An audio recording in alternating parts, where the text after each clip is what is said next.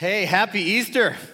Man, I'm so tempted to say good morning because that's what I'm so used to, but it is evening, and happy Easter weekend. I want to say hello to those of you in our parent viewing rooms. Great option if you have small children you prefer to keep with you during the service, and a big hello to all of you at our online campus. In fact, if you're watching online, just go ahead and put your favorite emoji in the chat right now. Let us know that you're there. And man, I'm genuinely thrilled that you're here with us today to celebrate Easter because this is a day in history a couple thousand years ago that really changed everything for humanity. And for those of you who are followers of Jesus, we celebrate something really incredible, that this day represents really a defining moment in history. And we celebrate what it means for followers of Jesus. And the foundation of our faith, those who follow Jesus, is not simply the teachings of Jesus. It's not the things that he said. It's not really the things that he did. It's not the miracles of Jesus.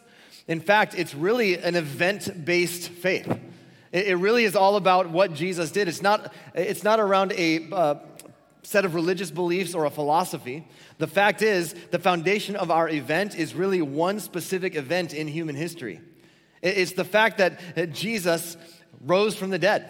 And unfortunately, the further that we become removed from that original event, what happens is it tends to become a little bit more commercialized and a little bit more sanitized, and we kind of get a little bit of white noise towards it. It starts to kind of sound like, yep, I've heard that before, I've heard the story, I go to Easter every year, and we kind of get removed from the true meaning of Easter. And even for those of us who are followers of Jesus, I mean, I got to tell you, since I'm a pastor and we do multiple services usually every year, now I've probably told the Easter story about 100 times.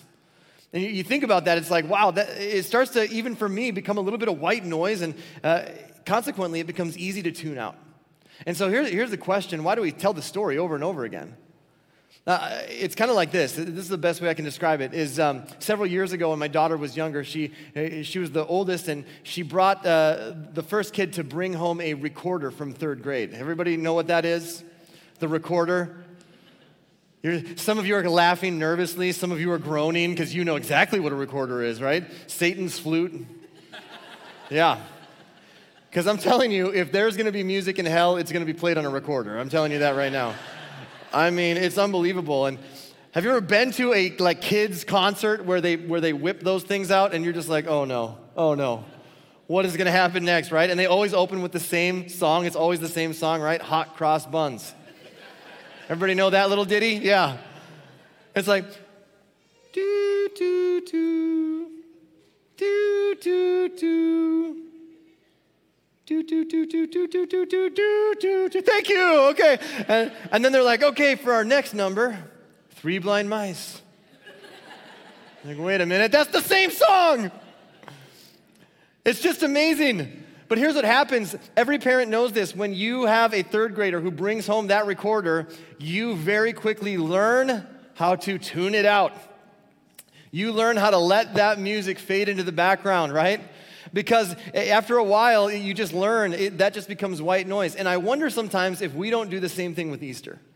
I wonder sometimes if the story doesn't just become so repetitive and kind of been there, done that we kind of lose the wonder of what's really going on here in this story. And it's absolutely incredible. And I think if we're honest, we kind of experienced that with Easter. It's like, okay, Jesus died, and then he was buried, and then he rose again. Yep, okay, we got that. We've heard the story, and we go to church, right? And we do the thing, and we eat the ham, and we hide the eggs, and, egg salad for 3 weeks. And I'm not sure what drew you here today. I'm not sure if a friend invited you or a family member invited you or maybe grandma was like, you are not getting ham unless you come to church with me, and that's fine. If that's why you're here, I'm glad you're here. But it doesn't matter why you're here. Man, I'm thrilled that you're here checking this out. I want you to know we started Westbridge Church as a place for the rest of us, as a place where it's okay to not be okay, as a place where you can move at your own pace and really explore faith in Jesus and what does it actually mean for me to be a follower of Jesus. And so I want to encourage you, move at your own pace, get to know us a little bit, but I'm just glad that you are here. And so my goal today on Easter weekend is to help us kind of rediscover the wonder of this Easter story and why it actually matters for us and why we tell the story over and over again.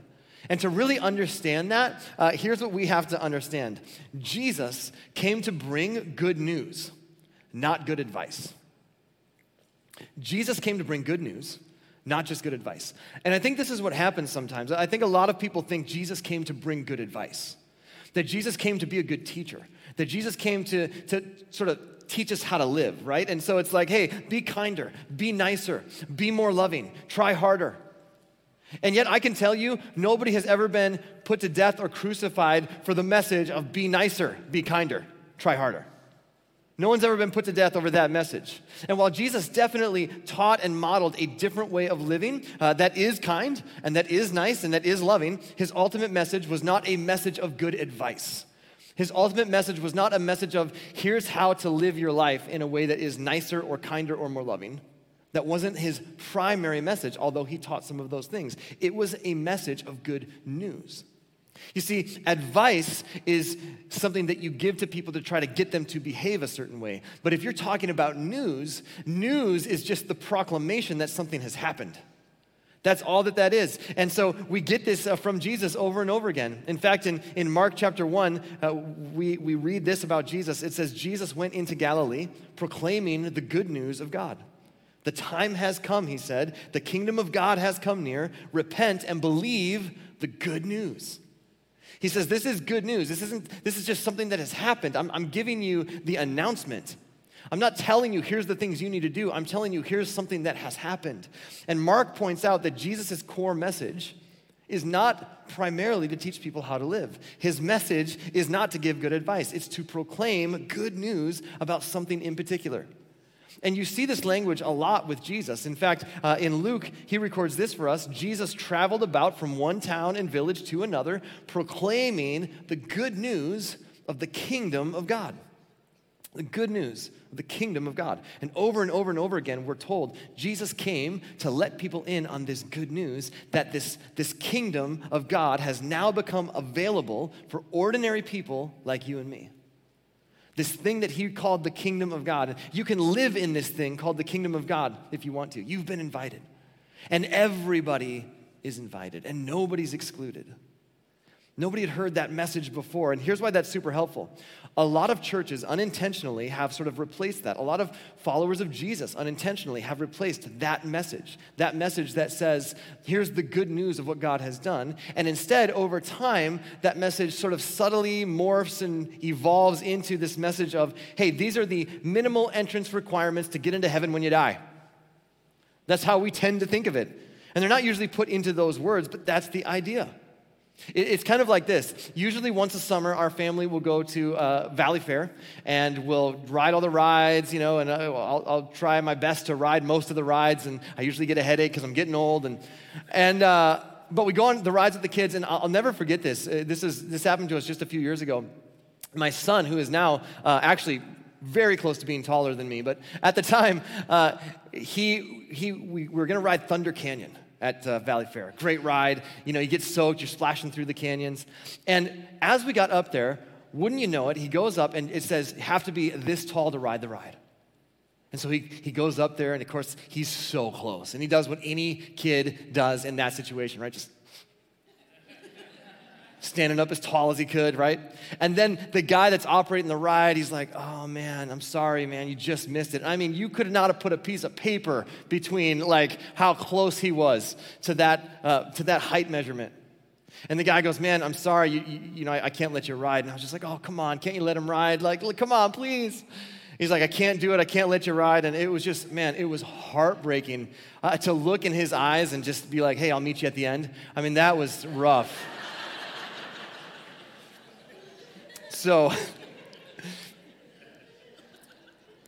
But that's how a lot of people think about this message of Jesus.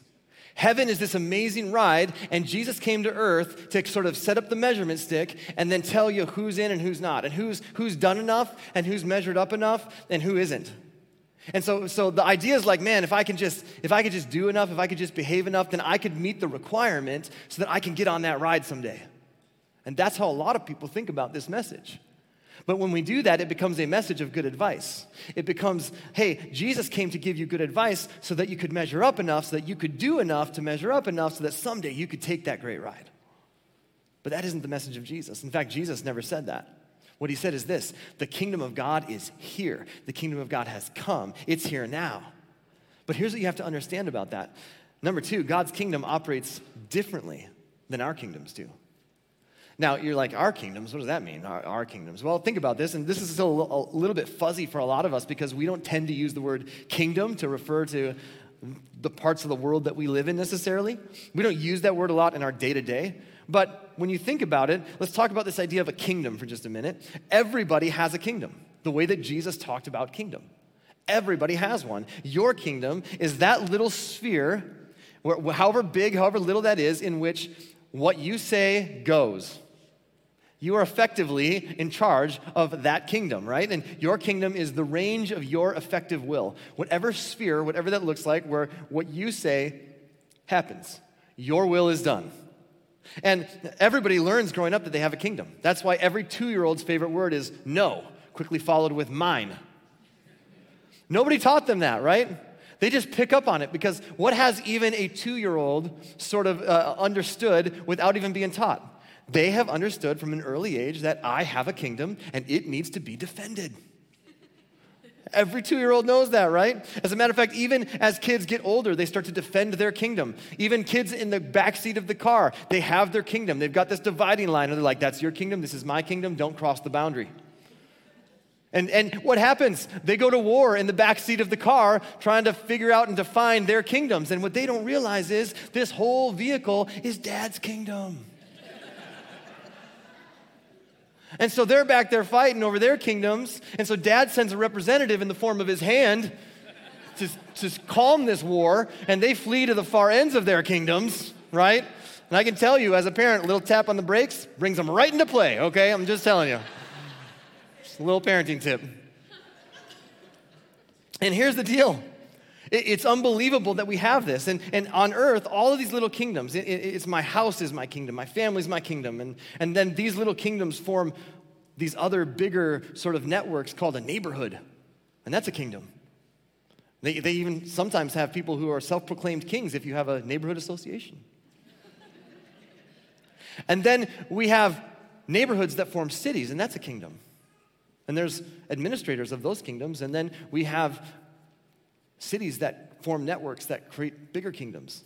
There's states and there's countries, and these kingdoms and all of these things are kingdoms. And all of this whole conglomeration of all of these kingdoms form what we would call the kingdom of earth. And it's just the reality that, neighborhoods are kingdoms, cities are kingdoms, companies are kingdoms, Google and Facebook, those are kingdoms of personal power. They're systems of power. And if you put them all together, the scripture, the language that the scriptures use is the kingdom of earth. Now, let's just contrast God's kingdom with the kingdom of earth for just a minute. That you have this thing called God's kingdom, and in God's kingdom, that's the domain that's the sphere where what God wants happens, where God's will is done. Everything is the way that God wants it to be. And so Jesus let his followers know it's not a matter of legalistic rules or trying to just measure up, but living out our new identity as citizens of a new kingdom. This isn't about, here's the things you need to do. This is about, this is what God has already done. It's not an announcement of good advice. It's good news. In fact, Jesus draws this distinction. He says, my kingdom is not an earthly kingdom. If it were, my followers would fight, but my kingdom is not of this world. And then you have this earthly kingdom. How are we doing on this earthly kingdom? When you look at the kingdoms of earth, how are we doing? Not very well. We have terrorism, we have violence, we have massacres and genocide, we have starvation, we have broken hearts and broken lives and broken families, and we have not done a very good job managing the kingdom of earth. And so Jesus says, all right, I'm going to bring the kingdom of heaven to earth. I'm going to bring up there down here. I'm going to invade this messy kingdom of earth with this loving kingdom of heaven. And I'm going to bring it here. And a lot of people think the message of Jesus is this: hey, if you do enough, if you tip the scales enough in your lifetime, if you behave enough, then guess what's going to happen? Then someday God is going to get you the heck out of Dodge. Like the kingdom of earth isn't going very well. And so someday God's going to come and he's going to get you out of here, right? Beam me up, Scotty. Just wanted to see where my Trekkies were at. All right. Yeah, I see you. And here's the deal. Instead, here's what Jesus teaches us to pray. He says, pray this prayer: Our Father in heaven, may your name be kept holy, and may your kingdom come soon. May your will be done on earth as it is in heaven. So Jesus never tells us to pray, God, please, please get us out of here.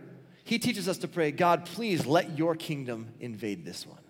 And let my life be a reflection of my citizenship in that kingdom. And Jesus said, here's my plan. I am going to invade this messed up kingdom of darkness with the eternally loving kingdom of God. In other words, up there has come down. And it all starts with Jesus. Jesus is God in the flesh, God in skin and bone. Up there has come down here. And God's presence is going to be with us now. God's presence is going to be, it's going to be in our way of living, in the way that we treat each other. It's made available to ordinary people like you and me. And it is not a new requirement to get in. It's simply a new citizenship to live out. And it's not advice, it's good news. And he began to talk about what this kingdom of God would look like. And when you start to talk about what the kingdom of God looks like, it really put him on a collision course with the kingdoms of this world. Because the religious and political and military and economic kingdoms of this world saw Jesus as a threat to the things that they were building. And they recognized this kingdom of God was in position to set free the captives that their sort of respective kingdoms held prisoner. And they were threatened. We discover, actually in John chapter 11, it's not on your outline, but at a certain point, the religious leaders said to each other, if this continues, everyone will believe in him. And then what will happen to our temple and our nation? And from that moment on, they plotted to kill him. And they carried it out. And they were threatened by him, and they put him to death. Falsely accused, illegally arrested, handed over to the Romans, and he died. And when Jesus died, hope died with him. When Jesus was put to death, the movement died with him. When Jesus died, not a single one of his followers was thinking, just wait till Sunday. Nobody thought that. Nobody was thinking resurrection. After the crucifixion, there were no Jesus followers. It was game over.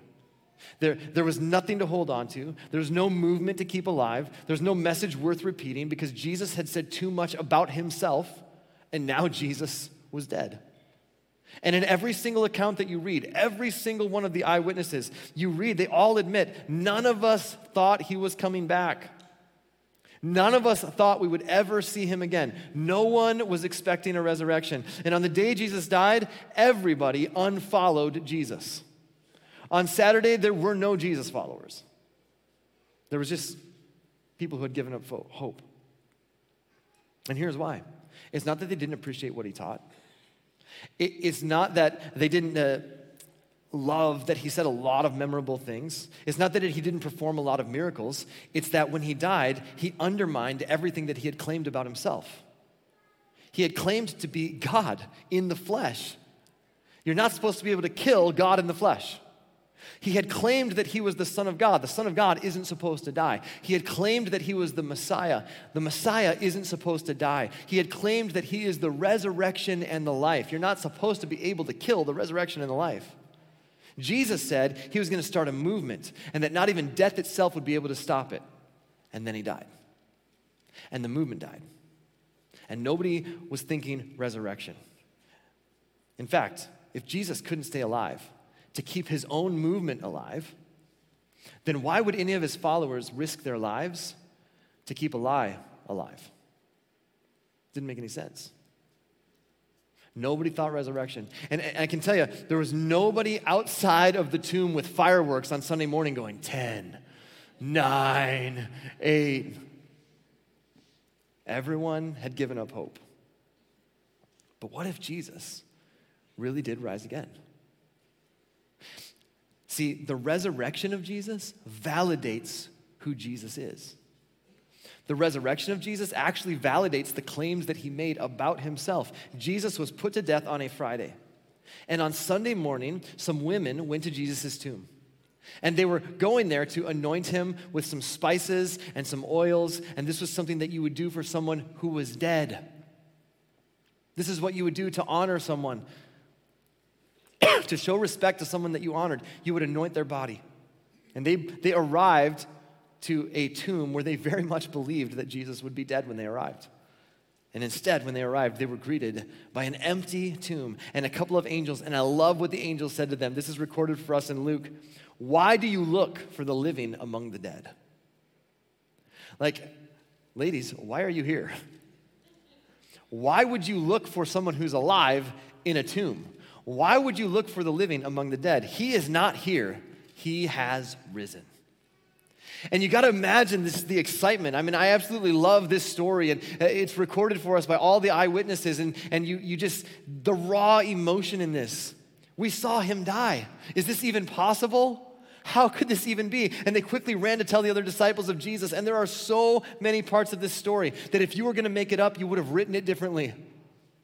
If you're going to make up a story and create a legend so that you can perpetuate the legend of Jesus, you would write in his followers as incredible people. And you'd write them in with incredible courage and incredible conviction. And you would talk about how they stood by their man. And yet in every eyewitness accounts, they were scared to death. They denied that they knew him. They ran away in fear of their own lives. In fact, if you were making up this story to perpetuate some type of a legend, you would never have entrusted the very first witnesses to be women. Because in the first century, women had no legal standing. This wouldn't have been believable coming from a woman because of the culture. But the reason it's written that way is because that is how it happened. In fact, the Apostle Paul would later write this, 20 years later, he would write this to a group of people in Corinth. He would say, Christ died for our sins, just as the scriptures said. He was buried and he was raised from the dead on the third day, just as the scriptures said. He was seen by Peter, then by the 12, that's Jesus' 12 disciples. After that, he was seen by more than 500 of his followers at one time, most of whom are still alive, though some have died. Paul is writing 20 years after Jesus, and he's writing to a group of people, and the message of Jesus is swirling around the Roman Empire. And Paul goes, look, you want to learn more about it? Go ask them. You know these people. 500 of them. Now, some of them have passed away, but many of them are still alive. They saw Jesus with their own eyes. He says, then he was seen by James, which is, again, this just kind of dropped in here, and it kind of can become white noise for us, but James is the brother of Jesus. And I've said this so many times before. Try to convince your brother that you're the Son of God. It's not going to happen, right? It doesn't matter. And that was James. James did not believe that Jesus was the Son of God. He grew up with the guy. And then something happened. Jesus appeared to James after he was dead. And when you see someone die and you see them buried, and then you have lunch with them a couple of days later, that'll change things for you. And suddenly James believed. James, the brother of Jesus, believed. And Paul says later he was seen by all the apostles, and last of all, as though I had been born at the wrong time, I also saw him. If Jesus would have died and stayed dead, it would have been really difficult to believe that he is who he says he is. It would have been, okay, Jesus, you're a great guy and you're a great teacher and you taught some really good things and you brought this message of good advice. But Jesus never proclaimed a message of good advice. He said, this is good news. This is about something that's happened. If he was just a good guy, he would just be another sort of self-proclaimed would-be Messiah in a long line making outlandish claims about himself that he couldn't back up. But if Jesus rose from the dead, that means he really is God in the flesh. That means that God really came to us. That means the kingdom of heaven has really invaded the kingdom of earth. That means that the things that he claims about himself are absolutely true. And if he truly came to earth to reveal who God is, to show us what God is like, then you have to look specifically at this last week that Jesus spent here on earth. And here's the things that you notice about Jesus and his death and resurrection. This is the God who created the universe. This is the God who has shown power over nature. This is the God who has healed sicknesses and healed diseases. This is the God who has actually proven that he's raised other people from the dead. And so here's the question that I ask around this time of Easter. Why in the world would a God who has power over death allow himself to be put to death in the first place? Why is it that God in the flesh, coming to reveal God to us, has the power over nature, power over disease, power over death? Why would he submit to death to begin with? Why allow yourself to go through that in the first place? But here's what we know about how the kingdoms of this world operate. When they're threatened, they bring violence and death to those who are threatening them. And yet, we also know every kingdom, every earthly kingdom ends. It's inevitable. The one thing that every kingdom fights to hold on to is ultimately the one thing that every kingdom loses. And then this Jesus comes into our world, God in the flesh, and he does not say, if you measure up, you can get in. He doesn't say that. Instead, he says, there's a new kingdom, and it does things differently. And it's not a kingdom that fights to survive because not even death itself can defeat it. In fact, John would record this for us. This is real love. Not that we loved God, but that he loved us and sent his son as a sacrifice to take away our sins. Jesus turned the kingdoms of this world upside down by taking violence, and rather than responding to it, he absorbed it.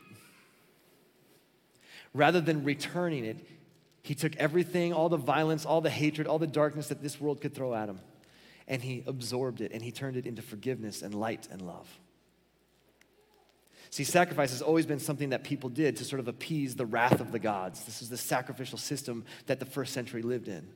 If we perceive that whatever deity or whatever force out there is running things, if they're upset with me, I'm going to bring a sacrifice and hopefully appease them. That's the tool that human beings had always used to sort of appeal God's anger. Instead, God took that system and he used it to show us God's love. If your picture of God is anything but that, you got the wrong picture. Somewhere along the way, it got twisted. Whether it was through some kind of messaging that was misunderstood, or maybe even through interactions that you had with other followers of Jesus. But I got to tell you, if you want to know what God looks like, he looks like Jesus. Moving in our direction, laying down his life on our behalf, and overcoming death. That's why we celebrate Easter. That's why we tell the story over and over again every year. And not just every year, but every day. Here's why. For followers of Jesus, resurrection is an ongoing reality. See, since Jesus has the power over death, he also has the power to bring death to the things that are imprisoning you and imprisoning me. The things that are bringing death to us. He has the power to set us free. The sin and the guilt and the shame, the anxiety about, okay, God, where do I stand with you? Do I measure up, right? Am I tall enough to make the ride? All of that is done away with. Jesus wants to bring resurrection to us when we feel trapped by the things of this world. And Peter and James and John and Thomas and Philip and Bartholomew and Matthew and Mary and Martha and James, Jesus' brother, every one of these guys and over 500 eyewitnesses, they would say this to us. Hey, this isn't something I read about in a book somewhere. This isn't something that I heard about through the rumor mill. I was there. I saw him die. I saw the empty tomb. I saw the scars in his hands, in his feet, in his side. I saw him die, and I saw him alive, and it changed everything for me. And Paul would later write this to followers of Jesus. Just as Christ was raised from the dead by the glorious power of the Father, now we also may live new lives. That's why Easter matters. That's why Easter matters today. That's why Easter matters right now in this moment, in this room. It's why it matters whatever room you're watching in online. That's why Easter matters, and that's why it's going to matter tomorrow and the next day, because it validates who Jesus says that he is. And if you're a follower of Jesus, that means you get to live in the ongoing reality of resurrection. See, Jesus didn't come to bring good advice. That's about all the things you need to do in order to get to God. This is about good news. This is all of the things that God did to get to us. And primarily, his primary concern with you and I is not that hopefully we can get to heaven someday. God wants heaven to get into you. That's what he's concerned with. He wants to make sure that you can access it now and live as a citizen of God's kingdom here and now and today. The question is whether or not we'll accept that invitation. But you can experience resurrection in your life every single day. In fact, when you die to yourself and be resurrected to a life of serving others, you experience the resurrection of Jesus. You experience the resurrection of Jesus every time that you die to fear and you're resurrected to faith. Every time that you die to hostility and you're resurrected to love. That you die to anger and hatred and you're resurrected to forgiveness and love. When you die to a life of taking and you are resurrected to a life of giving, you die to a life of sin and you're resurrected to a life of freedom. And Paul actually says this. He says that same Spirit that raised Jesus from the dead actually lives in you. That's unbelievable. That means resurrection is an ongoing reality for every one of us. Because Easter is not simply the resurrection, the celebration of the resurrection of one man. It is the resurrection of anyone who chooses to put their trust in Jesus. And you and I are invited to actively participate in the ongoing reality of that resurrection. When we die to our old selves, and we rise to new life with Jesus. It's not about what we've done, it's about what God has done for us. And so I invite you to get rid of the anxiety. I invite you to get rid of the guilt and the shame. I invite you to get rid of anything that has been holding you back. And I invite you to stop pursuing God through a set of rules and rituals and trying to measure up through your behavior. And I invite you to embrace the invitation of God who says, I have come to bring new life to you. Remember, following Jesus is less about trying to please God and more about learning to trust him. It's not just going, okay, God, what are the things I need to do to try to please you? It's simply learning to trust what he's already done. This isn't about a transaction where we get something from God. This is about relationship where Jesus stepped into time and space, leaving the glory of heaven and showing up in flesh and blood in a sinless life that we never could. He comforts and he heals, he preaches and he teaches about the kingdom of God and what it's like, and he reveals the heart of the Creator to us, and then he willfully lays down his life. Crucified on a cross, and as a sacrifice to put an end to the sacrificial system that was rooted in us behaving our way to God. He says, I'm going to use that very system to put an end to that system. He died and was buried, and 3 days later, by the power of God's Holy Spirit, he was raised to life, that anyone, regardless of race or creed or background or whatever religion you grew up with or whatever shameful past you come from, that you could experience loving community with God. And some of you are here today, and some of you are watching online right now simply because you needed to hear that. This is not a message of good advice, and here's the things that you need to do to get to God. This is a message of good news. This is what God has done to get to you. And he invites you simply to trust him and to begin to live life as a citizen of his kingdom. That's why Easter matters. And so I want to invite you as we close. If you've never said yes to that invitation, if you've never said yes to the invitation of God to say, you know what? I have a kingdom, but I'm going to surrender that to your kingdom. I want to operate in your kingdom. So God, I want to put my trust in you and I want to follow you. And if you've never done that, I want to invite you to just say yes as we agree with this prayer. For others of you, maybe you'd say this, I did that once, and then life kind of got in the way. And I realized I keep putting my kingdom first. But man, I really want to, Easter reminds me that I want to follow Jesus. I want to surrender to him. And so if you would pray that, just agree with this prayer, and let's pray together.